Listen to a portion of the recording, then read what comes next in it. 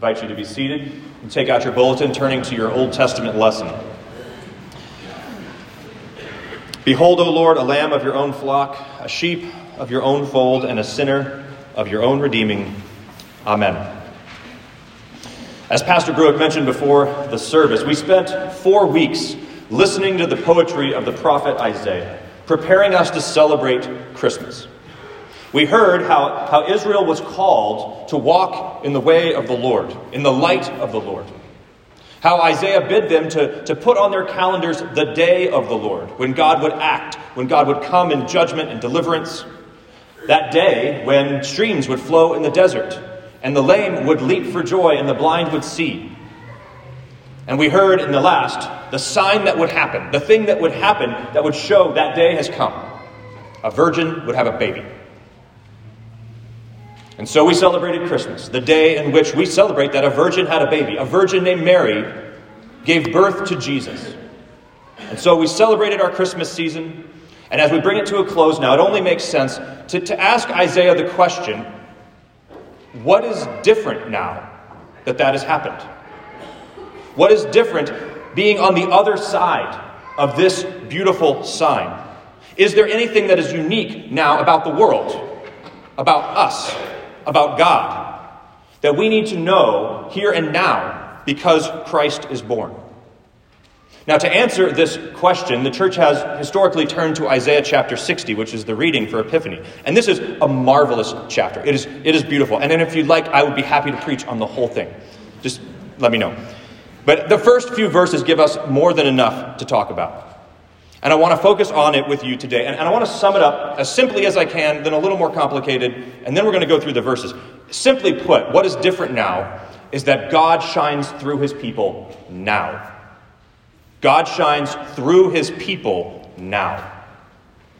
Now, this gets a little more complicated because it is the glory of the Lord that is shining on Israel, and because it shines on Israel, shines through Israel, drawing the nations and renewing creation.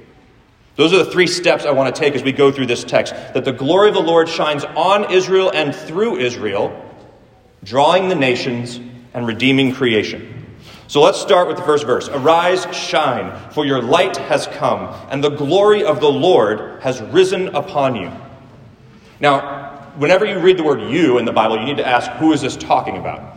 And fortunately, the Hebrew helps us out here, because in Hebrew, when you command someone, you can actually make that word correspond to whether the person is male or female. Like if I say get up in English, it's the same for everyone. But in Hebrew, there would be get up dude and get up lady. You'd use a different form. Here, Isaiah's speaking in the singular feminine. That is, if he's a southerner, he'd say, rise, ma'am, shine, ma'am, for the glory of the Lord has risen upon you. And this helps us answer, who is he talking to? He's talking to Jerusalem, the people of God, considered collectively as the bride of Yahweh, the people of God as a whole. In fact, when the ancient scholars translated this into Greek, in which you can't gender your commands, they just said, shine, shine, Jerusalem. Because God here is talking to his people, telling them, rise and shine, because God's own glory is shining upon her. So God's shining upon her, therefore she shines. Well, to get how that works, we got to understand Israel's calling and their crisis. Because Israel's calling was always to reflect what God had done for her to the nations. Go all the way back to Abraham. He was blessed, not simply for his own sake, but so that all the nations could be blessed through him. God brought Israel out of Egypt, claiming them as his own, so that they could be a holy nation, distinct from the nations, reflecting God's justice and love and truth to those nations. Now, there's a deep principle behind this calling that we're going to come back to later. But this is the principle. God works for his people that he might work through his people. God works for his people that he might work through his people. And this is built into the fabric of creation, all the way back with Adam and Eve. He blesses them, creating them in his image, that they might, image God. They might reflect his power and justice and love by, making families, naming creatures, gardening, tilling the earth, reflecting God's good, ordering, life-giving love to the creation itself. Because that's what humans were made to do, to be partners with God, to serve under him and reflect his goodness to the world. And that was Israel's calling. But it was also Israel's crisis. And it is the crisis he speaks of in verse 2. For behold, darkness. In fact, I'm just going to go ahead and give you the actual Hebrew. The darkness shall cover the earth, and thick darkness the peoples. Now, this darkness was not a mystery. It is the darkness. And Israel would instantly know what it meant. It is that spirit of rebellion and pride and self-will that began with Adam and Eve, who refused to rule under God and instead chose to rule on their own terms. And that darkness is what sets us against one another. It set Adam and Eve against each other. It sets us against one another and Israel against the others. Instead of making them God's people for the nations, they become God's people against the nations.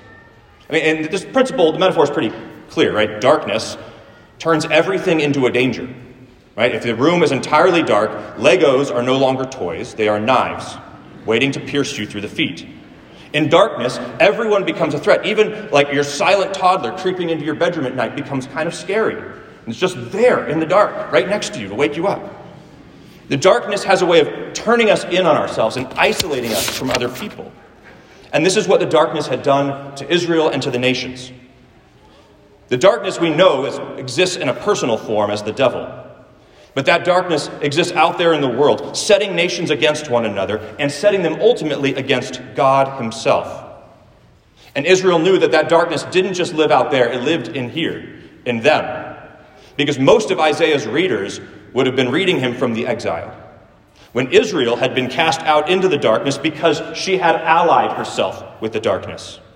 She had, for various reasons, had determined to live according to the darkness rather than walking in the light of the Lord. Some of them had allied themselves with the darkness by worshiping idols, hedging their bets in case Yahweh didn't come through for them. Some had taken advantage of the darkness, abusing the poor and the vulnerable because they knew they could get away with it, or they thought they could get away with it. Some had simply despaired at the darkness, giving up hope that Yahweh would ever keep his promises. But Isaiah says that even in the midst of this darkness, precisely as this darkness covers the earth, including Israel, a day will come when God's glory will arise in Israel and will shine through Israel into the darkness. That's the second half of verse 2. But darkness shall cover the earth, but the Lord will arise upon you, and his glory will be seen upon you. See, Isaiah's proclamation to rise and shine is not a command to Israel to try harder. Someday you'll finally get this right. It's the good news that someday Yahweh himself will come and his glory will shine in her. And because his glory shines in her, she will be able to participate. She will fulfill her calling. And she'll know this. She will shine with the radiance of Yahweh because Gentiles will start showing up. Note the end of verse 2. It's not his glory will simply shine. His glory will be seen. And this is what gives us the meaning of the Magi who show up in Jesus' birth. What has changed now? There's a faithful Israelite. There's a faithful son of Abraham. There's a faithful heir of David. There's a dude who actually is what Israel was called to be. And because he is what Israel was called to be, Gentiles are seeing and showing up. And not just any Gentiles, some Magi. Look at verse 3. Nations shall come to your light, and kings to the brightness of your rising. That's what happens when everything is dark and someone has a light. People move towards it.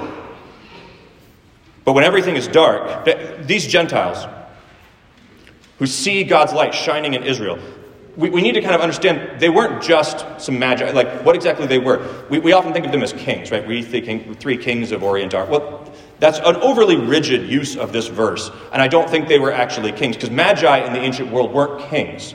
The word Magi means magician, right? That's where we get the word magician or mage from. They were divine soothsayers. They were supposed to tell the future.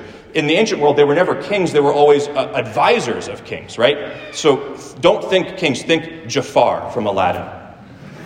3 or more Jafars who show up and bring Jesus some gifts. They were sorcerers, people who were supposed to tell the future by reading the stars. In other words, they weren't just the nations, they were the darkest of the darkness. They were the people who had allied themselves with the powers of evil. And yet these people, who represent kings as advisors of kings, who represent nations as those who had allied themselves with the darkness, these guys see the light of Israel and they show up. They are guided by God's star to come and worship Jesus as the king. They come to the brightness of, note, not just God's rising, not your lady rising, to Israel.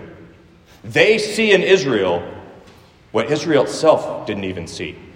That's the deep irony of the story in our gospel, that these magi, these sorcerers, they go to find the king, but the chief priests and scribes in Jerusalem, the people who are supposed to be in the light, who are surrounded by the word, they don't. They stay put in Jerusalem, fearing Herod. And this is an irony we will see run throughout Jesus' whole ministry. That those who think that they are in the light, who see themselves as being in the light, will not see Jesus, while those who are the darkest of the darkness, the Gentiles, the nations, they will. The Roman centurion, the Canaanite mother, they will see Jesus and come to him because they recognize faithful Israel in Jesus, while the Pharisees and the scribes and the Sadducees will reject him. And that's why Isaiah's next verse, 4, bids them to see. Lift up your eyes all around and see. See what? They all gather together, they come to you, your sons and your daughters. This is not talking about the nations anymore. This is talking about Israelites. Your sons and daughters of Israel shall come to you. They shall be carried on the hip. So in other words, Isaiah is speaking to those who will see Jesus and won't recognize the glory of Yahweh in him. And so Isaiah points them to Jesus' works. Look at the men and women of Israel who are being gathered and taught and healed by Jesus. Look at the ministry of this Messiah who has come and shined God's glory among you. Look at the forgiveness and renewal he's bringing. And when you do that, when you see in Jesus' ministry and see he's the glory of Yahweh, well, then you will begin to shine, Isaiah says. That's verse 5. Then you shall see and be radiant. You shall see and you shall shine. Your heart shall thrill and exult. Now, don't miss that. This is central logic here, that when you see Jesus by faith as the glory of Yahweh, you begin to shine because you are part of Israel. You become part of the city of God. You become part of those people who reflect God's love. When you see Israel fulfilled in Jesus, you begin to fulfill Israel's calling. Recognizing this light means you will reflect it. And that means more Gentiles will gather. He goes on to say in verse 5, because the abundance, your heart shall thrill and exult, because the abundance of the sea shall be turned to you, the wealth of the nations shall come to you. So instead of the nations plundering and taking from Israel, they will turn and bring stuff to Israel. A multitude of camels, verse 6, shall cover you, young camels from Midian and Ephah. All those from Sheba shall come. They shall bring gold and frankincense, and they shall bring good news, the praises of the Lord.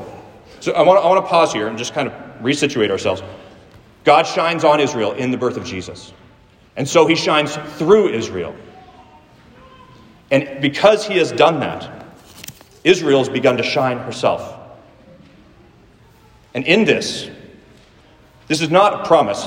And because she shines too, the creation will begin to be renewed. The pagans will begin to bring their treasures to Israel. Now, this is not like the prosperity gospel's favorite verse, that you'll get rich when you believe in Jesus. No, because all this stuff, if we were to go on in chapter 60, all this stuff that the nations bring is used to beautify the temple in praise of Yahweh. It's used to fulfill Israel's calling, to be rightly related to Yahweh, and to praise him rightly. So in other words, and this is my favorite part of this whole passage, even the camels will bring and proclaim the gospel. Look at the grammar of verse 6. A multitude of camels shall cover you. Lots of them, young camels. They, the camels, shall bring gold and frankincense. Okay, that makes sense. They, the camels, shall proclaim good news. The verb is literally, the English puts bring good news, but the verb is simply, they will gospel. The camels will shine, proclaiming the gospel. The praises of the Lord. Now remember, camels are unclean creatures. Not fit to be in the temple, not fit to be human for human consumption. But Isaiah is focusing us on the camels because he wants us to see how all of creation will be renewed by faithful Israel shining. Now I don't think he's talking about talking camels, although that would be cool. I think he's talking about camels who are bearing those who praise Yahweh. But he wants you to see the ramifications of Israel being faithful for all the created order. Gold will begin to worship God rightly. Frankincense will worship God rightly. Camels will worship God rightly through those who are gathered to Israel. Because Israel shines now because God shines in her. And she still shines today. She, the people of God, you, the people of God, shine now because Jesus is born. Because he lives. And the glory of the Lord still gathers pagan Gentiles to Israel.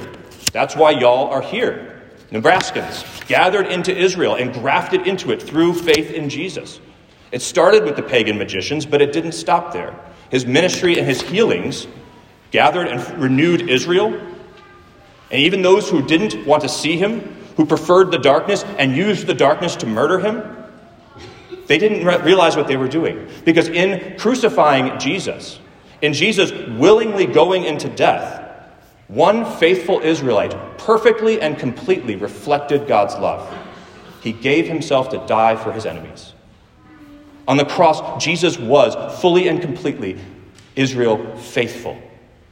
Gave his life for the life of the world. And because he did that, all the nations are gathering to his cross. When I am lifted up, I will draw all peoples to myself, Jesus says. So by faith in Jesus, by seeing in him and in his cross the glory of the Lord shining, you become part of Israel.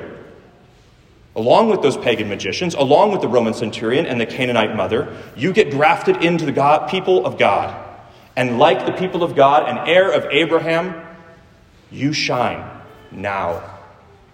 And that's what I want you to take away from. This is what's different about the world. This is what's different about you now that Christmas has happened, is that you shine now, church. In Jesus, the glory of God shined on Israel and through Israel. And in Jesus, God's glory shines on you and through you. And here we come back to this deep principle. God acted for you in Jesus that he might act through you in Jesus. He shines on you, gathering you into the people of God, not just for your sake, but for the sake of all those around you, for the sake of your neighbors, your children, your spouse, who will see Jesus reflected in you. He blesses you in Christ, not simply because you need it, but because your enemies need your blessing. And you can bless your enemies through Jesus, who blessed you when you were his enemy. He forgives you not simply because you need it, but because there are others who need your forgiveness. God's love is never just only for you for your own sake. It is always for you and for those he loves through you. Martin Luther once said that God's love makes us lovable. Right? It's not that we were so awesome and God just couldn't help himself. We were so snuggly. No, God's love came to us who were exactly unlovable and makes us lovable. And that's true, and that's beautiful, but it's not the whole story. Because God's love never rests. It is infinitely generative. It is beautiful and life-giving. And it doesn't stop at making us lovable. It makes us loving. It makes us reflections of that love. The water that Jesus brings doesn't just quench our thirst. It makes us life-giving springs, bubbling up of eternal joy. It makes us fit objects of God's love and fit conduits of God's love. So to belong to Jesus, to be part of Israel, is to belong to those whom Jesus loves. To follow Jesus is to go with him out into the darkness. To be his is to be turned towards all in love. And this isn't some rule you have to follow, one more hoop you've got to jump through in order to get this right. This is the reality in which you may and can participate because God shines among you. Because you are God's people, Israel, and God is still shining in you and through you now in Jesus, gathering the nations and renewing creation. So what does this mean? Pastor, you've had your 20 minutes. Land this plane and tell me what it means. What this means is that your acts of faith in Jesus, your worship, your shining camels, your service of your neighbor, it actually matters. Sometimes we proclaim the gospel in a way that empties the Christian life of meaning. We say, Jesus did everything, we don't do anything. And that's a false universal. That's a false universal. And here's what I mean by false universal. Why did the Twin Towers fall on 9/11? Because of gravity. Well, okay, that's true, but it's a false universal. There's a whole bunch of other reasons that are important. Jesus doesn't simply save you by himself. He saved you through other people. Through parents, through pastors, through apostles and prophets, through his bride, the church. Because Jesus loves his bride, and he doesn't simply want her doing nothing, sitting on the sideline. He loves her into service. He loves her into loving others. So your acts of faith in Christ, they make a difference. They matter. They proclaim the excellencies of him who called you out of darkness and into his marvelous light. They are not good things you add to what Jesus has done. They are good things Jesus has prepared for you to do. You participate in the new creation now. Now. And this is also true of your suffering. You suffer together with Christ because the suffering of Jesus' church, the suffering of his people Israel, participates not only in his joy, but in Jesus' own suffering. And God uses all of it to shine his light through you and out into the world. This does not mean you're always going to see it. This does not mean you can measure it or quantify it. The darkness is still out there and is still in here, tainting everything we do. But the light shines in the darkness, and the darkness will not overcome it. The light shines in the darkness, and the darkness will not overcome you. He shines on you in love. He shines now through you in love. So rise and shine, Israel, for the glory of God is now upon you. Let us pray. Lord Jesus Christ, you were born for us that you might die for us. You died for us that you might gather us, including us in the people of your promise, heirs of Abraham, descendants of Jacob, who by faith in you are made part of Jerusalem. By your Spirit, pour your love into us, that it might be reflected into the world around us, that it might renew us and through us the creation that you have given us to use for your glory and honor. Help us to see you, to reflect you, even in the midst of this darkness.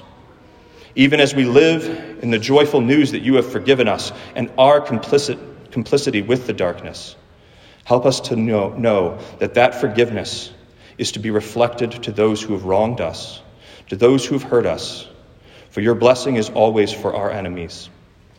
Lord, in your mercy, hear our prayer. Amen.